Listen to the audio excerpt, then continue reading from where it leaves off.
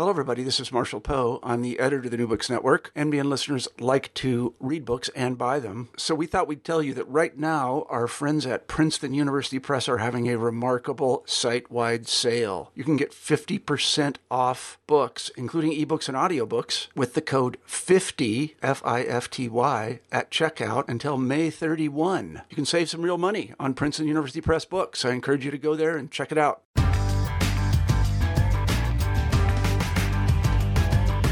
Hello, everybody, and welcome to New Books in Folklore. I'm Rachel Hopkin, one of the hosts of the channel, and today we'll be hearing from Jo Farb Hernandez about her huge and sumptuous book, which is called Singular Spaces, From the Eccentric to the Extraordinary in Spanish Art Environments.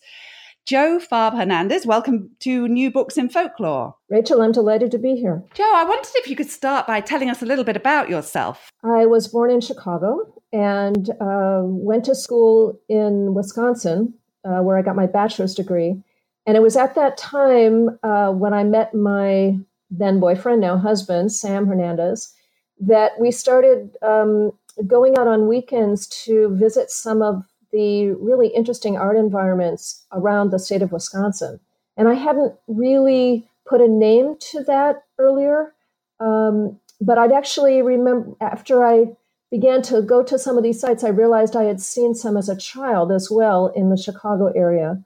And that kind of sparked my interest, so that later when I went to UCLA to get my master's degree in folklore, I decided to do my thesis on art environments in the United States and cut a swath kind of through the center part of the country, studying those environments at that time. And so that was the early 70s.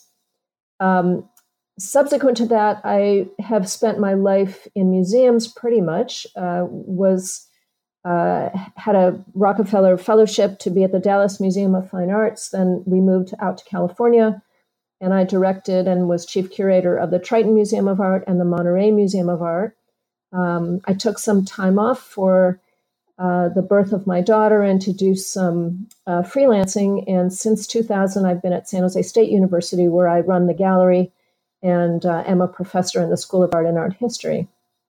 At the same time, I've really retained my interest in art environments across my career. And although I've worked with many, many different kinds of art and artists over the years, I always come back to art environments and the creators that built them.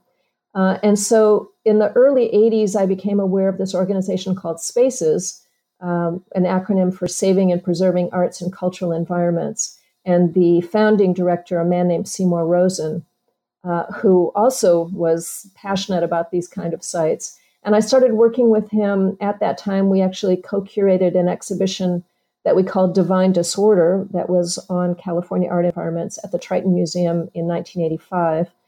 And then during the time that I was freelancing, I started working with Spaces much more, doing a lot of development work for him, for them. And then when he began to sicken in the early 2000s, we started talking about a way for the organization to continue to move forward. And he wanted me to become the director of the organization subsequent to his death, which I did in the fall of 2006. So you've used a phrase quite a lot in that little potted autobiography, which was art environment. So I wondered if you could tell us, what exactly do you mean by an art environment, and how is that folklore? And what is folklore? If you can answer all those questions at once, that would be wonderful. Well, let me start out with what my understanding of folklore is, which is basically the manifestation of what people know and what they do and what they make, that has been learned in a way that has been transmitted in a non-academic way, shall we say.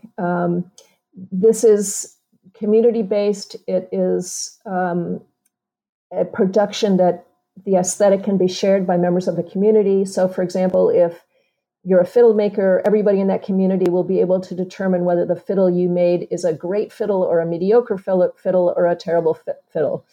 The thing with art environments is that they resonate among the world of folklore, but they're also very much tied to a unique aesthetic that would be similar to that found in contemporary art.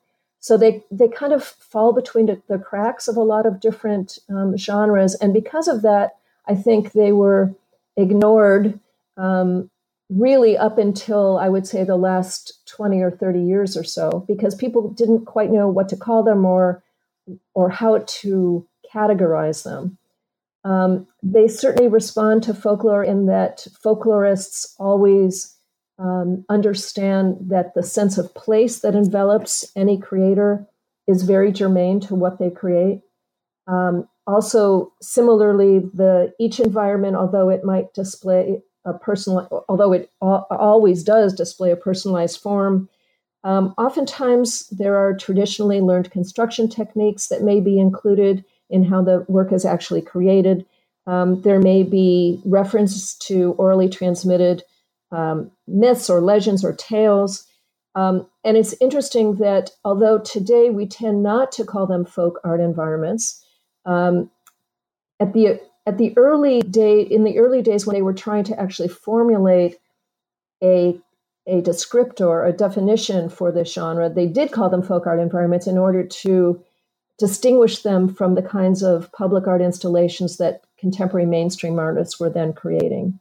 But one of the very big differences between the work of the artists that I study and those public art installations by contemporary mainstream artists is that the work of artists that I study work in their spaces. They're ornamenting their homes, their yards, their farms. They are not, creating some commission in some other place that is owned by someone else. This is a space that they are involved with most of the time, 24/7.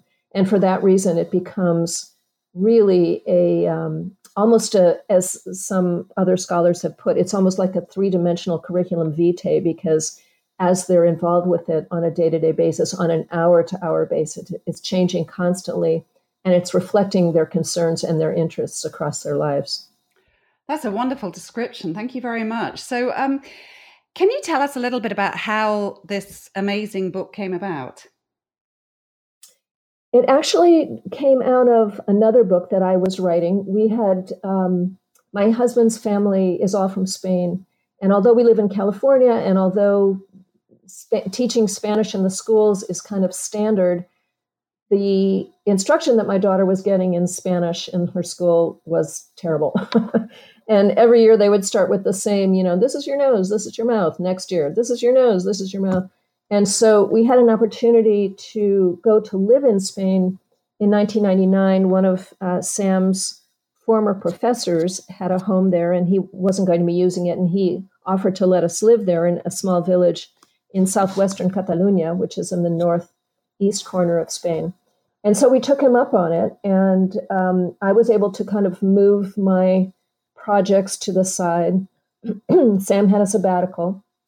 And we went and we went in the early summer, and our daughter played on the streets with the little kids in the village. And by the time school started in the fall, she was conversant enough that she could study and take classes in Spanish and also in Catalan. Oh, wonderful. And so, yeah, it was a life-changing experience. And so she had her job, which was going to school, and Sam was working on his art. He's a sculptor. And so I was kind of just keeping my eyes open and casting around for things that I might be able to parlay into some kind of project at a later time. And so I ended up working with several different artists and artist groups to write a book that was called Forms of Tradition in Contemporary Spain, that was published by the University of Mississippi in 2005. And it looked at the fact that there was a continuum of traditionality that went from artists that are very, very, very, very traditional. In this case, a potter that I worked with in La Mancha who didn't even use electricity for his wheel. He just used a wooden wheel that had been brought over by the Phoenicians in the 3rd century, and was rigorously rustic about how he approached his work. to, at the very other extreme, this art environment builder, Josep Pujula, who we just happened upon as we were further up north.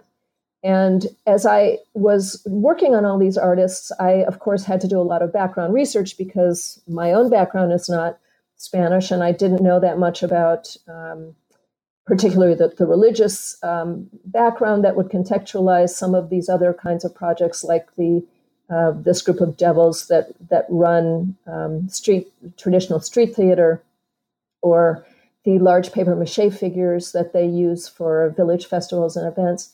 And I was finding wonderful contextual material and a lot of research that had been done by Spanish folklorists in these other areas, but there was nothing on art environments in Spain. And so because I'd been involved with them since the early 70s, as I was trying to work on Josep's chapter, I realized that I guess that was going to be my to write a book documenting the art environments of Spain. And I didn't know of many. By the time I had submitted an application to the Fulbright Commission, which I ultimately received a Fulbright in 2007, 2008, I knew of about a half a dozen sites around Spain, and I was guesstimating that I might find 15 or 20 more. But by the time I had to bring this project to a conclusion, because the book had to come out in conjunction with an exhibition that I was doing at the university, I'd learned of 45 artists. And so this book includes 45 artists, and there are more. Right. I'm curious about, so when you proposed this book for publication, it's got over 1,000 color photos in it. I mean, well over 1,000. I think it's just over 1,300, plus a CD that includes another 4,000 or so photographs and site plans. I mean, was it something that was difficult to get published in the first place, or was it okay because it coincided with this exhibition? No, it was very difficult. Because, as I mentioned before, this genre falls through the cracks, and so the traditional folklore presses weren't really interested in doing it. The architectural presses were a little bit leery of it. The contemporary art presses, it was kind of too out there for them. The other issues, of course, were that I was writing in English but talking about Spanish sites. So the Spanish publishers weren't really interested, and the American publishers couldn't understand why anybody would want to buy a book on, or that many people would want to buy a book on Spanish art environments. Plus, it's big, and the many of the original publishers with whom I began discussions, their first question to me always was, well, let's just do this as an ebook. And that was totally contrary to this idea that I had in my mind about what this book would be, in part because most of those artists did not have internet access or a computer or any way to access later what I would be writing about them. And although the majority weren't able to understand my English words, of course, they could at least see that they were big, beautiful photographs and that the work was being presented in a respectful and professional way. Absolutely. Well done for you for kind of like pulling it through to completion.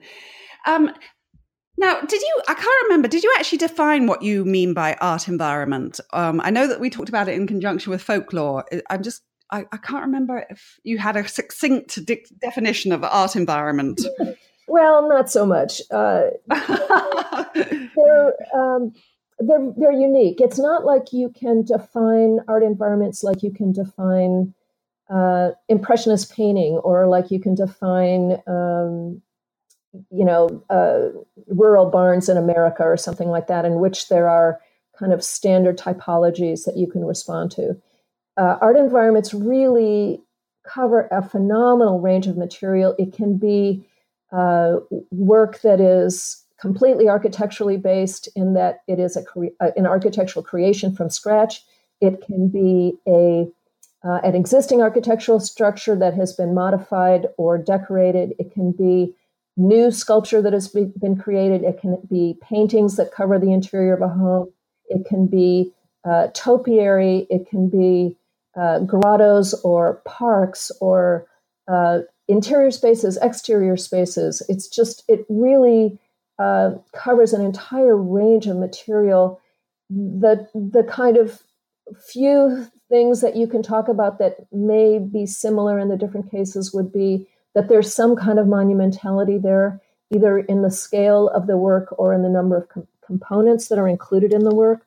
And the other thing that is interesting about them, although this is kind of not part of the definition per se, but it is something that helps us understand them, is that most of these were started after the artist completed a life's work of a life's worth of work, so that he, or later she, I'm finding a few women now as I'm continuing research, had put in a life's career. They'd been a factory worker or a farmer or a sailor or a whatever. And after they had completed their work, they still had energy, and they were able to, they wanted to transform that energy into something that was productive.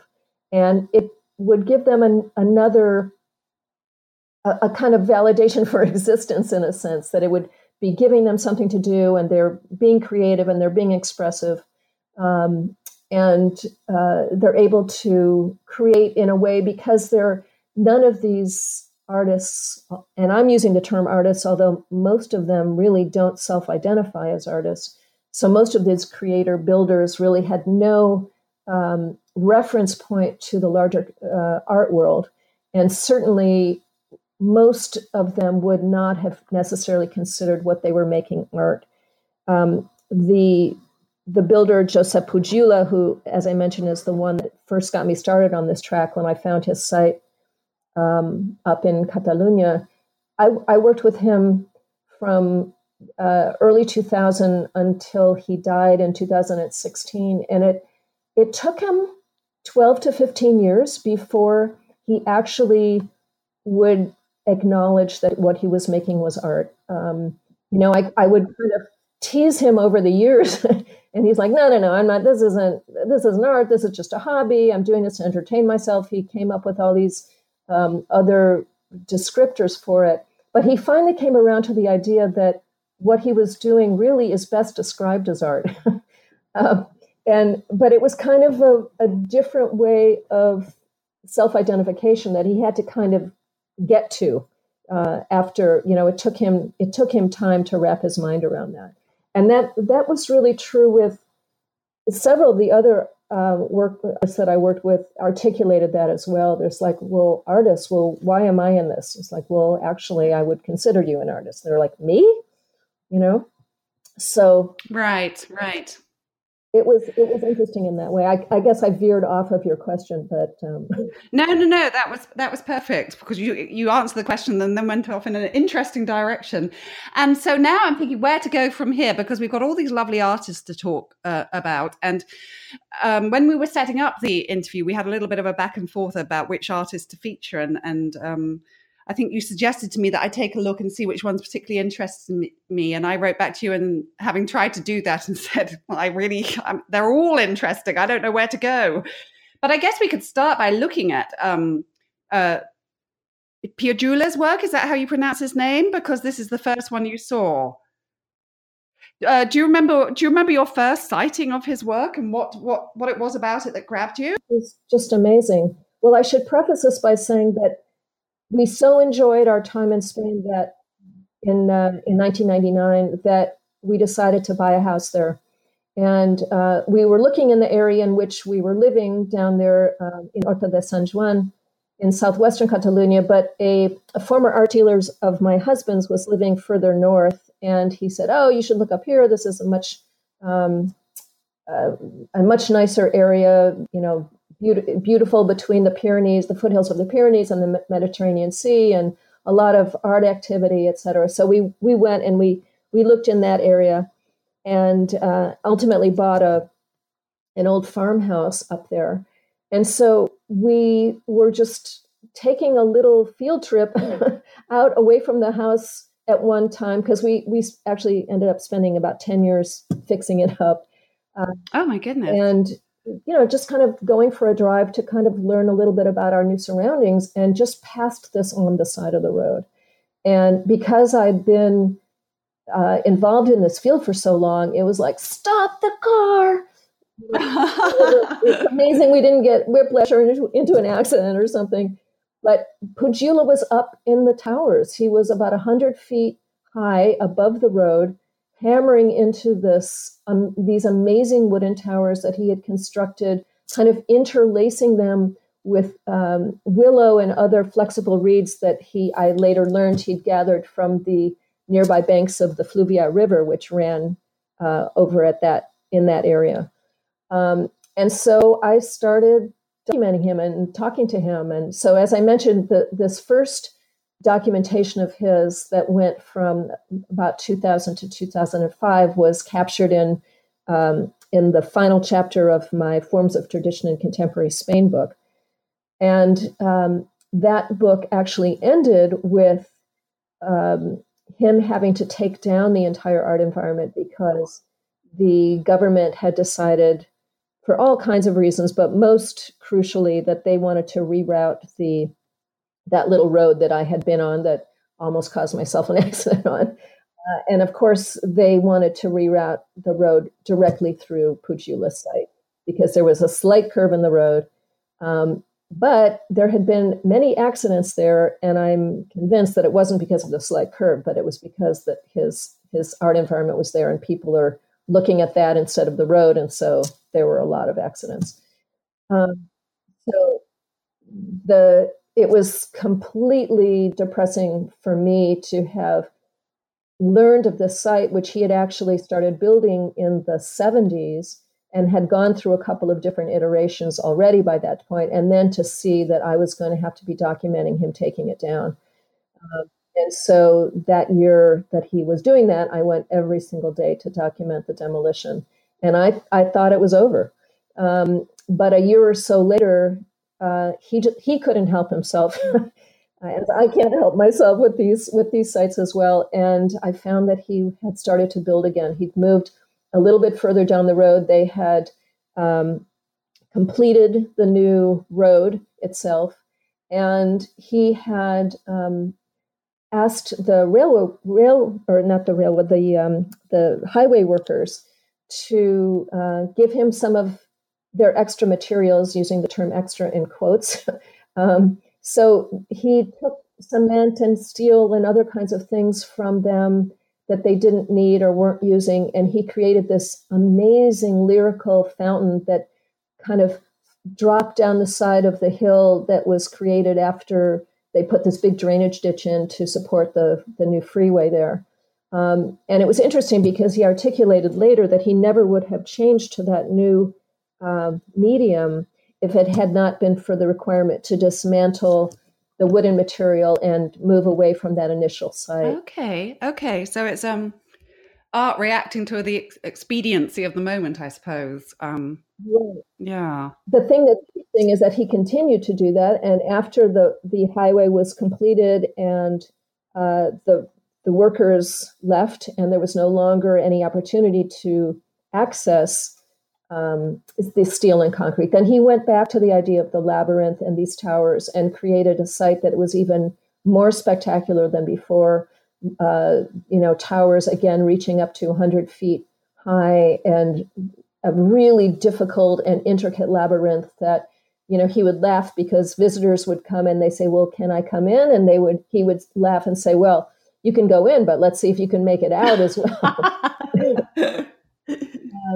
And he ended up having to take that one down as well. And then finally, in the very last years of his life, the community finally rallied to his cause, and we were able to convince the county that they needed to honor this site and to preserve it. And so he, at the very end, then built 4 additional towers that he was actually working on when he had a heart attack and died in June of 2016. Oh, gosh. So I know that local opposition is kind of a theme in the book. I mean, quite often neighbors or municipal authorities or both have some kind of objection to the art environments. What made the local people in Piagiula's case come around to him, change their mind about his work? Well, I think that it finally became evident that the labyrinth and all the towers had really become part of the identification of the village. The village is very small. There's not a lot going on there. And people would come to this village just to see the labyrinth. Okay. And so as I kept trying to tell the municipal authorities for years, they're bringing Euros into your town. They go to see the labyrinth and they, have a beer at the bar, or they stay overnight in the hotel, or they have lunch in the local restaurants. And why not celebrate this rather than trying to destroy it and demolish it? And finally, we were able to work out an agreement by which they were able to figure out a way to make a variance for the various rules that he was breaking. Right. But the thing, you touch on an interesting point, because advocacy for these sites has really become part and parcel of what I do. I have an earlier degree in political science, and maybe that's one of the reasons that I'm spurred to do this. But I feel like I take a lot of these artists' time. These aren't just drive-bys. These are long, extensive interviews, often lasting, at least several days, if not over many, many years. And I'm always going back and asking questions and taking more pictures and asking to see their old notebooks, or, if there's any drawings, or talking to family members. And I feel like it's my responsibility then, because I've built up this relationship with them, that I need to help them in their hour of need. Right. And oftentimes, simply because of the fact that I'm an outsider, I'm from somewhere else, I'm not just a local person, I can galvanize opinion in a way that maybe somebody local can't. But I, of course, have to do it in concert with the local community, because they're the voters. Yeah. Right? Yeah. They will ultimately, throw the bums out, as we say, if they're not doing what they want. And in fact, in Piagiula's case, there was a situation in which they voted out the mayor who had been the one to demand the demolition of the second iteration of the environment. Okay. So I go and I meet with mayors, or I write letters to the junta, or I start petition drives, and we organize demonstrations, and we really try to get the local community to support these sites. And we've had some really good successes. Not just in Piagiula's site. There was a site out in Western Spain, in Extremadura, that we were able to save. We were able to get fines rescinded off of another artist who was building life-size dinosaurs. And of course, it takes a lot of work, but this combination, I think, of somebody from the outside explaining to them that this actually is a genre of art. It's not just some crazy, strange construction that doesn't have any basis in anything. And that exterior point of view combined with local advocacy and local work by the community members seems to be a pretty winning combination. This doesn't mean that we haven't lost sites, because we have, but we do what we can. Oh, that's really terrific to hear, actually, because I think folklorists are quite often interested in how other folklorists have carved out their careers, because it's not the most obvious discipline. And so the fact you've been able to unite your folklore interest with obviously an interest in political science and now gain from doing that degree is great to hear. I wonder if maybe we'll move on now to Mr. Utria, because he has a boulder house, and I think that also involves some encounters with the local authorities, didn't it? Yes. I should mention that in Spain, although his name is Lino Bueno Utria, but in Spain, the first surname, which in this case is Bueno, is the term they use most, the surname they go by, because of the father's surname and then the mother's surname. Okay. So if they're going to cut it off, it would just be to the fathers. Okay. So Lino Bueno Utria or some Utria? Yes. Yeah. So tell us about Mr. Lino. Let's just call him Lino. So this is an interesting situation, especially because it is not unheard of in Spain for people to live in caves. There are in the southern part of Spain, there are entire communities in which they have carved out living spaces within caves. We know that caves provide, as long as they're big enough, they provide a really satisfying dwelling because there's not a lot of temperature, humidity change. They retain heat and they keep the temperature and the atmosphere fairly stable over time. So it's kind of interesting that this particular house, which this single man carved out of this huge boulder at the end of town, became notable. But I think it's because there were no cave dwellers in that particular area of Spain. But this is an interesting story because for me, the story almost reads like a fairy tale. He was this very poor man. He worked as a day worker, just making just pennies every day. He had many, many children. He didn't have a good house. They would rent places and then they would get kicked out because they weren't able to pay the rent, even though it was just pennies every month. And so he got this idea that he would carve out a home in this big rock if the city council would let him do that. And of course, they kind of laughed him out of the room the first time that he proposed it. And then later, when he persevered, they said, well, yeah, you go ahead and do that. And if you can really pull this off, then we'll give you the property later. And so he took them at his word and he worked year after year after year. I'm forgetting exactly. I think it was in the neighborhood of 30 years or so that he hacked out with just very, very primitive tools, carving out spaces within this large boulder.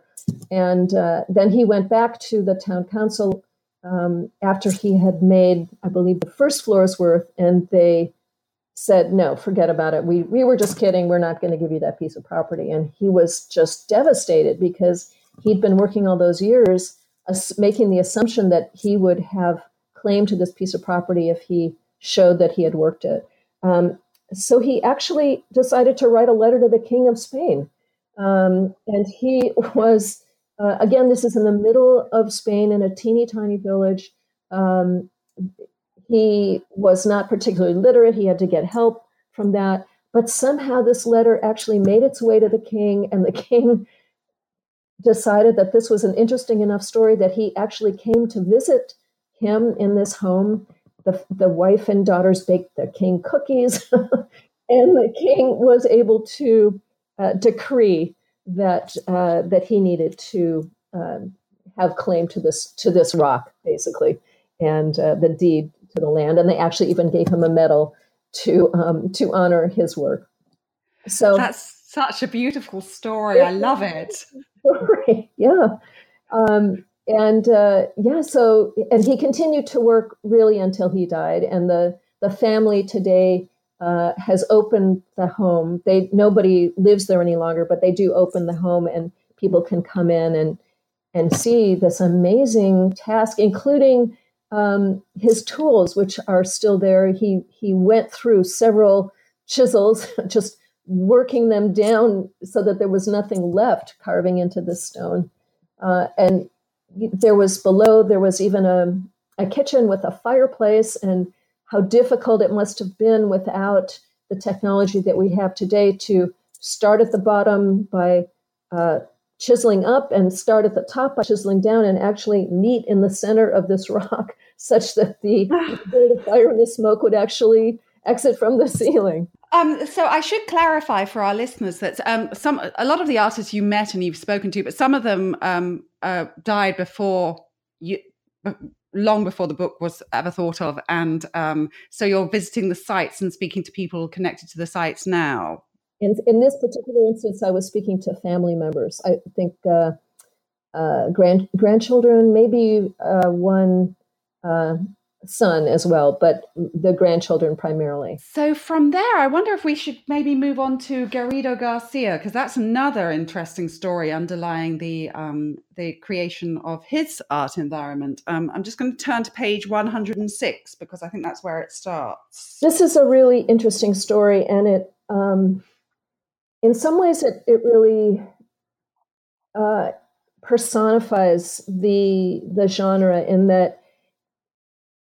Although certainly not all art environments are birthed in a moment of trauma or some other significant life event. In this case, it was. And Jose Maria Garrido Garcia was a fisherman. He lived in Sanlúcar de Barrameda, which is in the far, far southwestern corner of Spain, in near Cádiz, and it's a little fishing village, and everybody had something to do with the sea. The men were all sailors, the women would process the fish, and the entire economy of the community was built on this.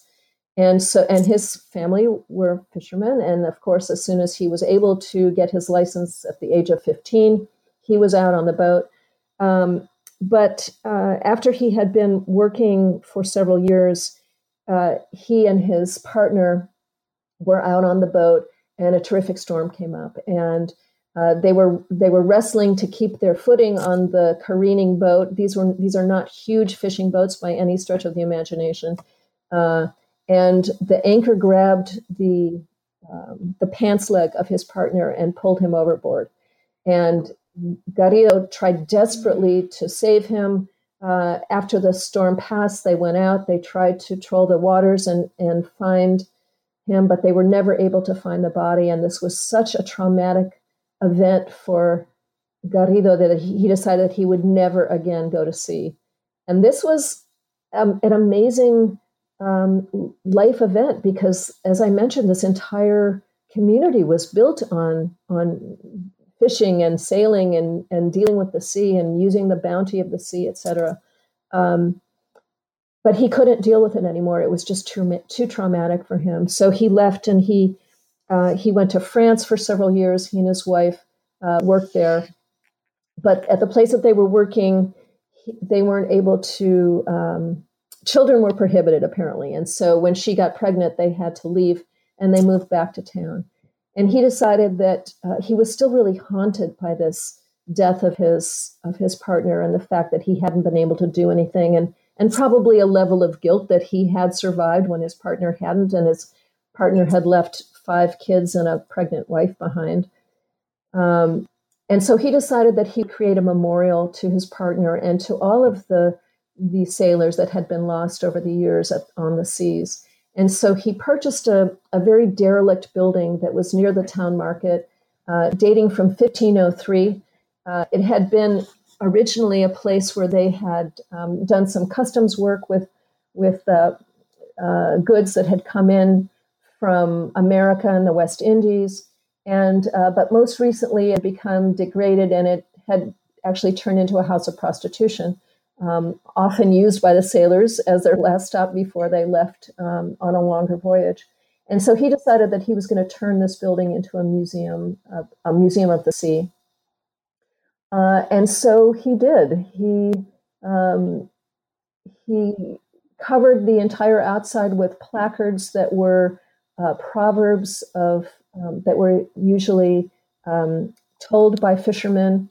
And on the inside, he covered the entire interior with seashells and other detritus that he picked up from the beaches. So he would never go into the water. He wouldn't even go in to swim, but he would comb the beaches, and he would pick up what the waves had tossed back. A particularly lucrative time would be after storms, of course.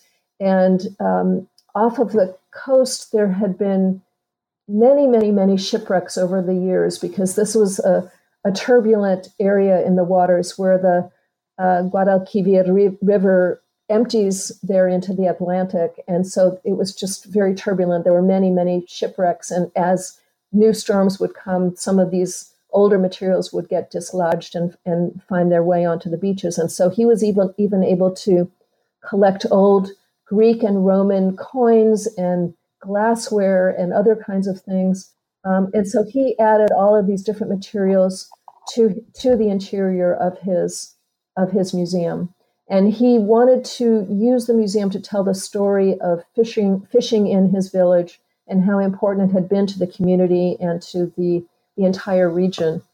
On the upper level, where there was a rooftop terrace, he actually built what looks from afar like a ship with masts coming up and rigging, but again, it was all created from found objects that he found on the banks of the rivers or on the beaches of the ocean, and dragged back to this home, which is not, as I said, it's near the market. It's not actually that close to the sea if you're dragging materials from the beaches.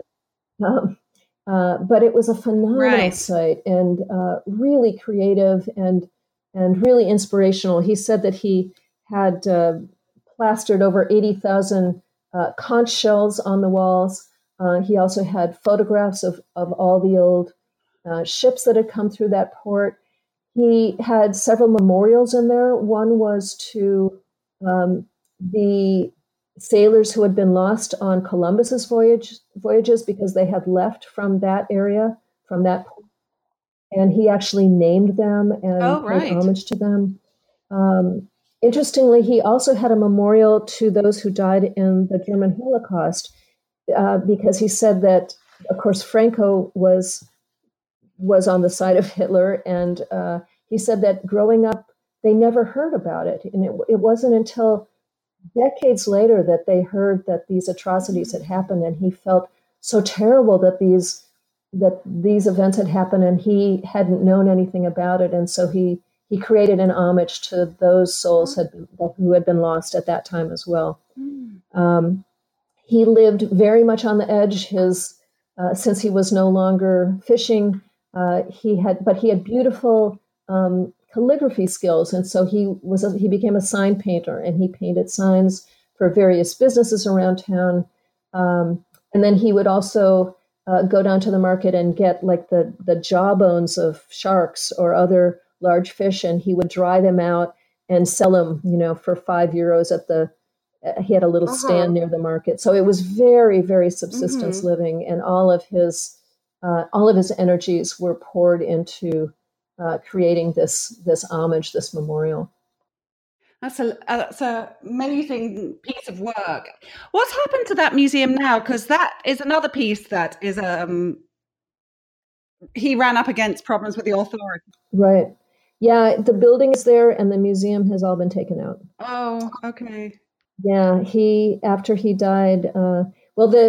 As I mentioned, because it's so close to the market, the city had tried for years to purchase it from him. They wanted to create kind of a whole condominium or apartment complex there, and he wouldn't sell it because he felt it was so important, the message that he was trying to put out with his museum. But there was a building next door that was rotting and the roof fell in, and one of the laws in town is that you cannot prejudice a contiguous building. If there's something wrong with your building, you have to fix it so that it doesn't damage the next door. And the city didn't even do that, even though it was their law, because they really wanted his building to be taken down. And so they just waited until after he died, and then they took it over. And it's not there anymore. So that's, again, one of the reasons that it's so important to document these sites is because many times they do not survive the lifetime of the artist. Sometimes it's that they're built out of ephemeral materials, like Josep Pujolas working with this willow. I used to climb up to the top of those towers every summer, but by last summer, it had only been a year since he had been working on it. But I just looked at some of those members, and I thought, you know what, I'm not going up there anymore. Right. And in other cases, even people that worked with concrete, they may not have had the skills to do it properly, and so it might split and start to fall apart. And so partly, sometimes it's about the deficiency in either materials or workmanship. Sometimes it has to do with the fact that the family hasn't been in support of the work, and they're glad to bulldoze it as soon as they can.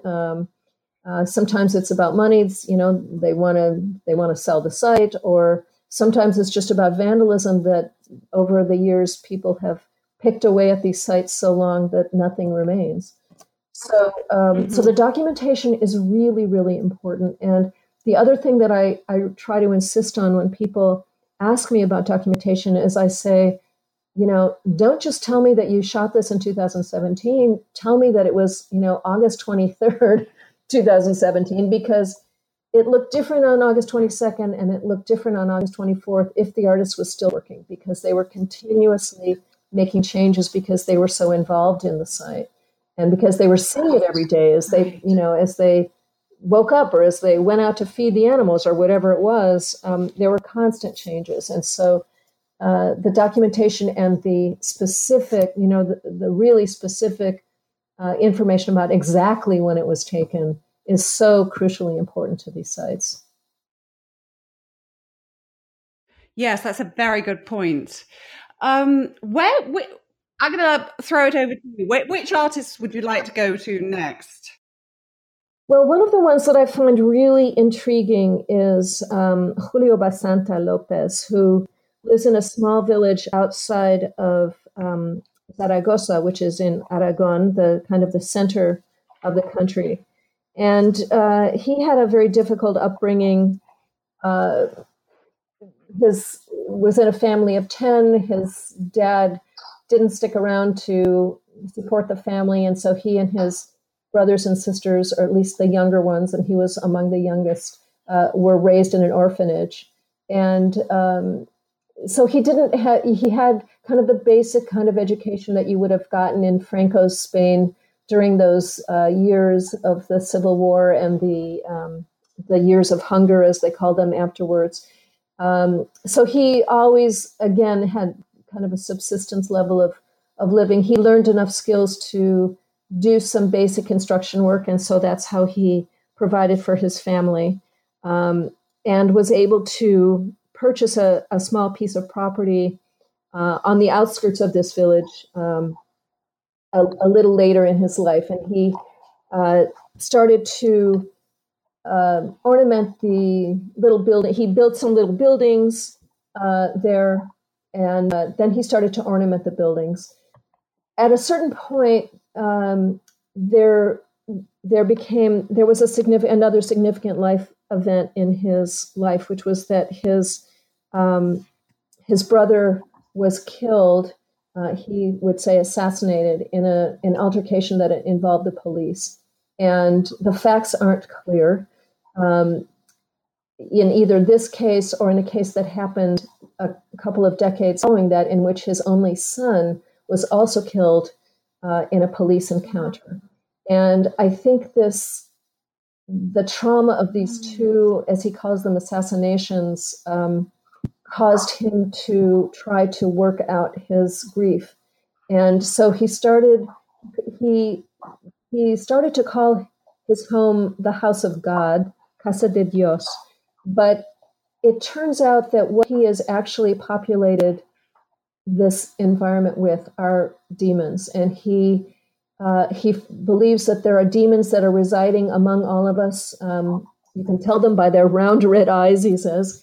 And so he has created this entire population of really creepy figures that he has built out of a steel infrastructure covered with concrete and then painted in vibrant, almost florid colors. He paints and repaints them. And so over the years, I've been able to document the change in the surface decoration. There was a period in which many of them were fuchsia colored, which is pretty astounding when you're looking at devils and demons of all stripes. Some of them hold the Ten Commandments. He makes reference to biblical stories, such as Judas, but he also has brought in more contemporary figures that he personifies or illustrates as devils or demons. Among these is a more recent sculpture of Hitler. And then in addition to those, he will have many figures that are kind of ghost-like figures that are holding revolvers or pistols to their own heads with blood gushing down in front of them. I mean, it's just an astounding sight, and very, very compelling, but very troubling at the same time. Yes, I'm looking at the pictures now. They really are quite ghastly, some of them. And it's interesting because he does have signs there that say, taken from one of the commandments, thou shalt not kill. And so he's kind of in this middle ground between portraying death and murder and mayhem and torture, and yet trying to suggest that people be kinder to each other. But it's a scary sight in many ways. It's, as I said, it's very troubling to view. Yes, it is. It is very much so. We are beginning to run out of time, so we probably only have time to talk about one more artist. One that was on both of our lists was González Grajera or Grajera. That's on page 434. I'm going to turn to it now. So tell us about Mr. González Grajera. This was another case of a young boy in a very small village who didn't feel like there was a lot of opportunity for himself in this village, and yet he always felt that he was someone special. He liked to draw as a young boy, but because of the circumstances of, again, growing up during the Civil War and these years of hunger, he had no opportunity to follow any kind of artistic muse he might have.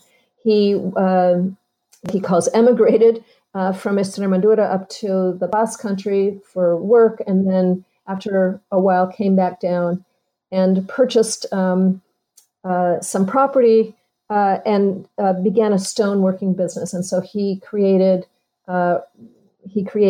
tombstones for the local population, and also things like granite shelves or walls or those kinds of things, steps. He was given a portion of the property from his father as his father got older, and he decided that he was going to build a country home on this piece of property that would be unlike any that anyone had ever seen. And he just started to build, and he has created this phenomenal site that is full of fantastic flowers and animals that don't exist in nature, and the entire structure, the entire architectural structure, which is very complex, doesn't include a single straight line in it anywhere.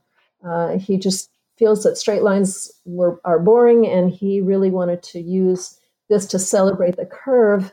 I think also in part that he was rebelling against the really rectilinear geometric work that he was doing on a day-to-day basis in his stoneworking business. It's absolutely fantastical. I think I wrote down that it looks like a fairy tale castle. It really does. It really does. And although he did a couple of pen and ink drawings to begin with, he never made anything that would actually be like a blueprint that you could follow to actually build this thing.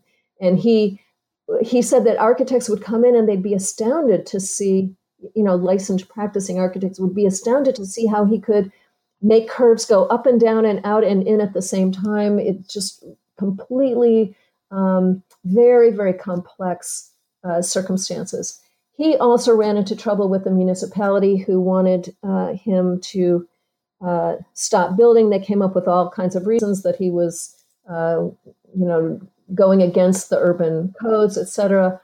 But finally, again, the government changed, and a new mayor came in who was more sympathetic.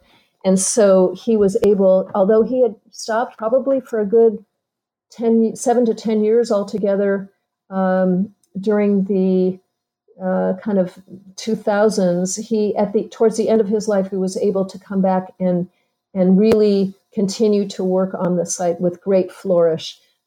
He didn't ever finish. He died in December of 2016, but he had a son who was working with him in the stoneworking business, who has been continuing some of his work, and the family will periodically send me new photographs of how things have changed and how they're continuing to work on the site. So he was never able to move in and enjoy it the way he had thought he would, but he has made a lasting contribution to this entire area, because it is really one of the most spectacular sites in all of Spain. So a lot of the men that you have interviewed, or the works that you've documented, they've been constructed over many years and they include tons of detail. And this book was constructed over many years and contains tons of detail. And it sounds like you're still ongoing with this research. You said that since the book, which only features men, you found some female creators of art environments. Are you seeing any kind of like pattern between your work and the work of the people that you're documenting? Yeah, I'm afraid that it's become just as obsessive as the artists themselves. Yes, it's interesting. I was able to spend 14 months in Spain together running the CSU's international program during 2015, 2016. And so I gave a lot of lectures around the country. And at the end of every lecture, I would say, so if anybody knows of any sites that are not in my book, let me know. And it was almost kind of a capricious throw out to the audience at the end. But every time somebody would say, oh my God, at my grandfather's village, there's a fill in the blank, right? So I'm actually embarked on the second volume of this book. I actually already have somewhere in the neighborhood of the same number of artists, around 40, 45 artists. And I just learned of another one today. I mean, it's just unbelievable how many sites there are. So I'm hoping, I do have a sabbatical in the fall, and I'm hoping to really just power through it and hit all of these sites that I currently know about, so that the next book won't take me 14 years to do like the last one did. I'm curious though, when you hear of another art environment, are you kind of like, oh no, not another one? Do you ever feel like that, or is it always excitement about the prospect of? I definitely am ambivalent, because it's a lot of work. As I said, these aren't drive-bys. These are, full documentations that go on and on with the artist or the artist's children or both, if they're still around, and really trying to dig deeply into inspiration, into how the work has changed over time, into, all of the different facets of the artist's creation and how he or she views it. And yes, as you mentioned, I actually have found 4 now women, which I'm thrilled about, because I looked really hard the first time. Mm-hmm.